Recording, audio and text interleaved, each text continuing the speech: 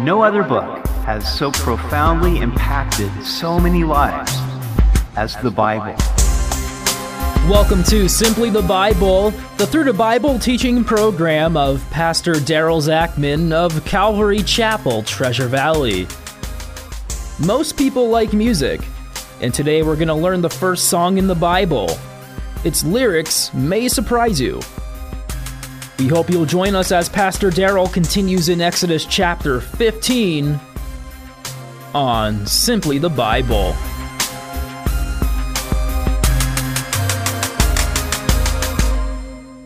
My mother was a pianist, and I grew up loving music. When I was 5 years old, I sung before 3,000 people in the Memorial Auditorium in Sacramento, California, for the Singing Christmas Tree. In my bedroom, I would put the Mary Poppins soundtrack on my record player and pretend that I was conducting the orchestra. Music is a beautiful expression of man's creativity, but I can't wait to hear the music that God composes for us in heaven. By the way, I heard that they discovered Beethoven's coffin. When they opened it, they discovered an old man with long white hair who was busily erasing marks on manuscript paper. When they asked him what he was doing, he responded, "I'm decomposing." You know, my son would say that as a dad joke.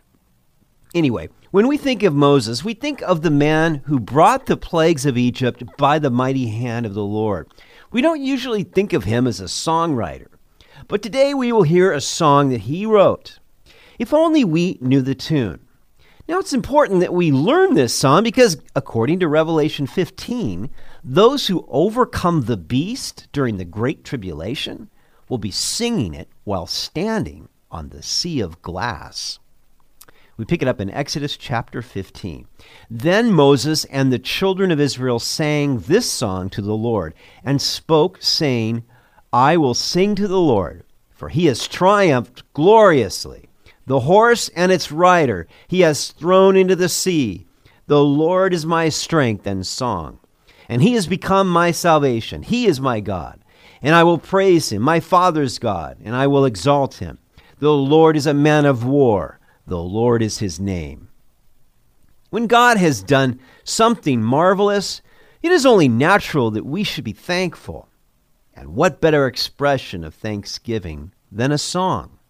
God is wholly the object of this song. So many songs are written about people, but this one is written about God. Worship has such tremendous power. I have been in worship services that have moved me to the core of my being. They have lifted me up into heavenly places. Jesus told a Samaritan woman at a well, "The hour is coming, and now is, when the true worshipers will worship the Father in spirit and truth. For the Father is seeking such to worship him. God is spirit, and those who worship him must worship in spirit and truth." We were created for this purpose, and we won't find ultimate fulfillment until we truly worship our living Creator. The Apostle Paul wrote to the Ephesians, "Speak to one another with psalms, hymns, and spiritual songs. Sing and make music in your heart to the Lord, always giving thanks to God the Father for everything, in the name of our Lord Jesus Christ." You know, I feel sorry for people who never enter worship in spirit and in truth. They don't know what they're missing. Moses wrote this song because the Lord triumphed gloriously over Egypt. It was the natural expression of thrilling exuberance, as when your favorite football team scores the winning touchdown in a bowl game. Moses taught the song to the children of Israel so that they would teach it to their children. In this way, what the Lord did that day would always be remembered. Putting words to music gives them longevity and stickiness. I can still remember the words to songs I heard on the radio in my youth. These lyrics of Moses are worth repeating. God threw the horse and rider into the sea. He is my strength and my song. He has become my salvation. He is my God, and I will praise him. My Father's God, and I will exalt him. The Lord is a man of war. Yahweh is his name. Now, wait a minute, you may say. Doesn't the Bible say that God is love? How can he also be a man of war? The same way that you can love your family and at the same time shoot anybody who would threaten their lives.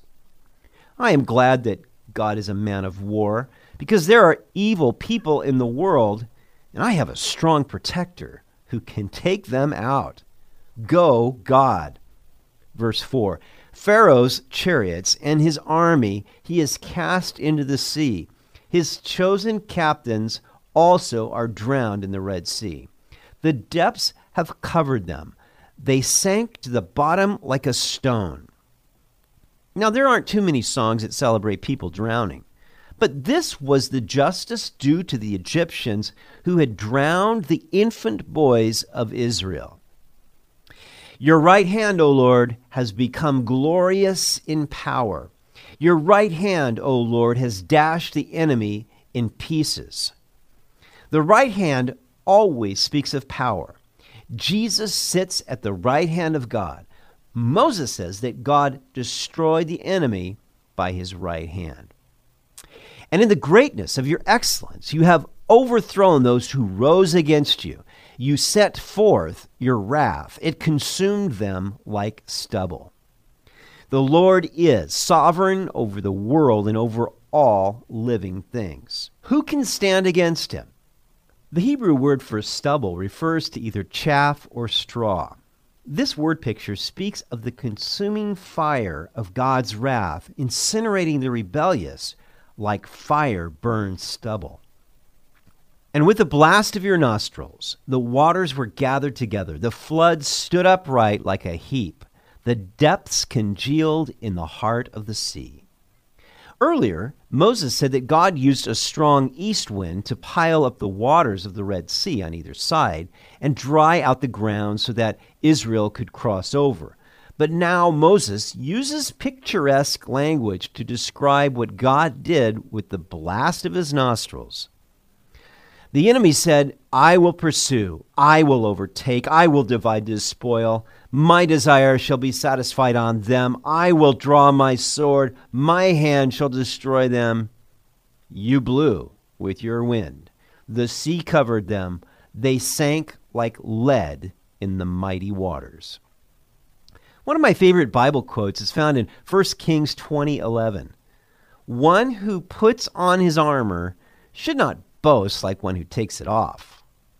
Man is always boasting, but such boasting is pure foolishness before Almighty God, who can destroy anyone by the breath of his mouth. Moreover, the very breath that boasts against him, God holds in his hand, and he can repossess it at any time. Who is like you, O Lord, among the gods? Who is like you, glorious in holiness, fearful in praises, doing wonders? You stretched out your right hand, the earth swallowed them. The Bible tells us that pagan gods are really demons. Their idols cannot see, hear, or speak. And those who worship dumb idols will become like the idols they worship. Yahweh is altogether holy and transcendent. He is unlike any god or idol ever devised by man, which is why he never wants to be represented by any man-made image. Verse 13, you in your mercy have led forth the people whom you have redeemed. You have guided them in your strength to your holy habitation. It is only by God's mercy that we are bought back from the slave market of sin, which is the meaning of the word redeemed. But God not only redeemed his people from the bondage of Egypt, he would also bring them to his holy habitation. First, Mount Sinai, and then the promised land. Likewise, Jesus, our Redeemer, promises everyone who trusts in him, I go to prepare a place for you. And if I go and prepare a place for you, I will come again and receive you to myself, that where I am, there you may be also. Jesus guides us by his strength to his holy habitation. Verse 14, the people will hear and be afraid. Sorrow will take hold of the inhabitants of Philistia, and the chiefs of Edom will be dismayed. The mighty men of Moab, trembling, will take hold of them. All the inhabitants of Canaan will melt away. Fear and dread will fall on them. By the greatness of your arm, they will be as still as a stone. Till your people pass over, O Lord, till the people pass over whom you have purchased. God gives us smaller victories so that we can trust him for larger victories. The Lord's defeat of the Egyptians would give Israel confidence that they would be able to conquer the nations in the land of their possession. Israel did ultimately defeat and subdue all these nations that Moses mentions. The nations that have been great are those who have trusted in the Lord and kept his commandments.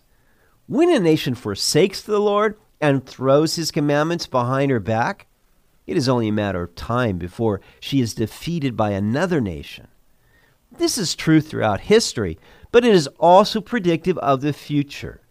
And that is why spiritual revival is the only hope for America, who has lost her way. Verse 17, you will bring them in and plant them in the mountain of your inheritance, in the place, O Lord, which you have made for your own dwelling, the sanctuary, O Lord, which your hands have established. The Lord shall reign forever and ever. God's plans for his people are never to harm them, but to bless them and give them a future inheritance. However, he also disciplines his wayward children, whom he loves. By faith, Moses looked forward to the sanctuary that God would establish. It would begin as a tabernacle in the desert, but would eventually be the temple in Jerusalem, where God would place his name forevermore. Incidentally, the Temple Mount does not belong to Islam. It belongs to the God of Abraham, Isaac, and Jacob, and to their descendants by everlasting covenant. Verse 19, for the horses of Pharaoh went with his chariots and his horsemen into the sea, and the Lord brought back the waters of the sea upon them. But the children of Israel went on dry land in the midst of the sea. What has the Lord done for you? Love songs will never go out of style. Have you ever composed a love song to the Lord?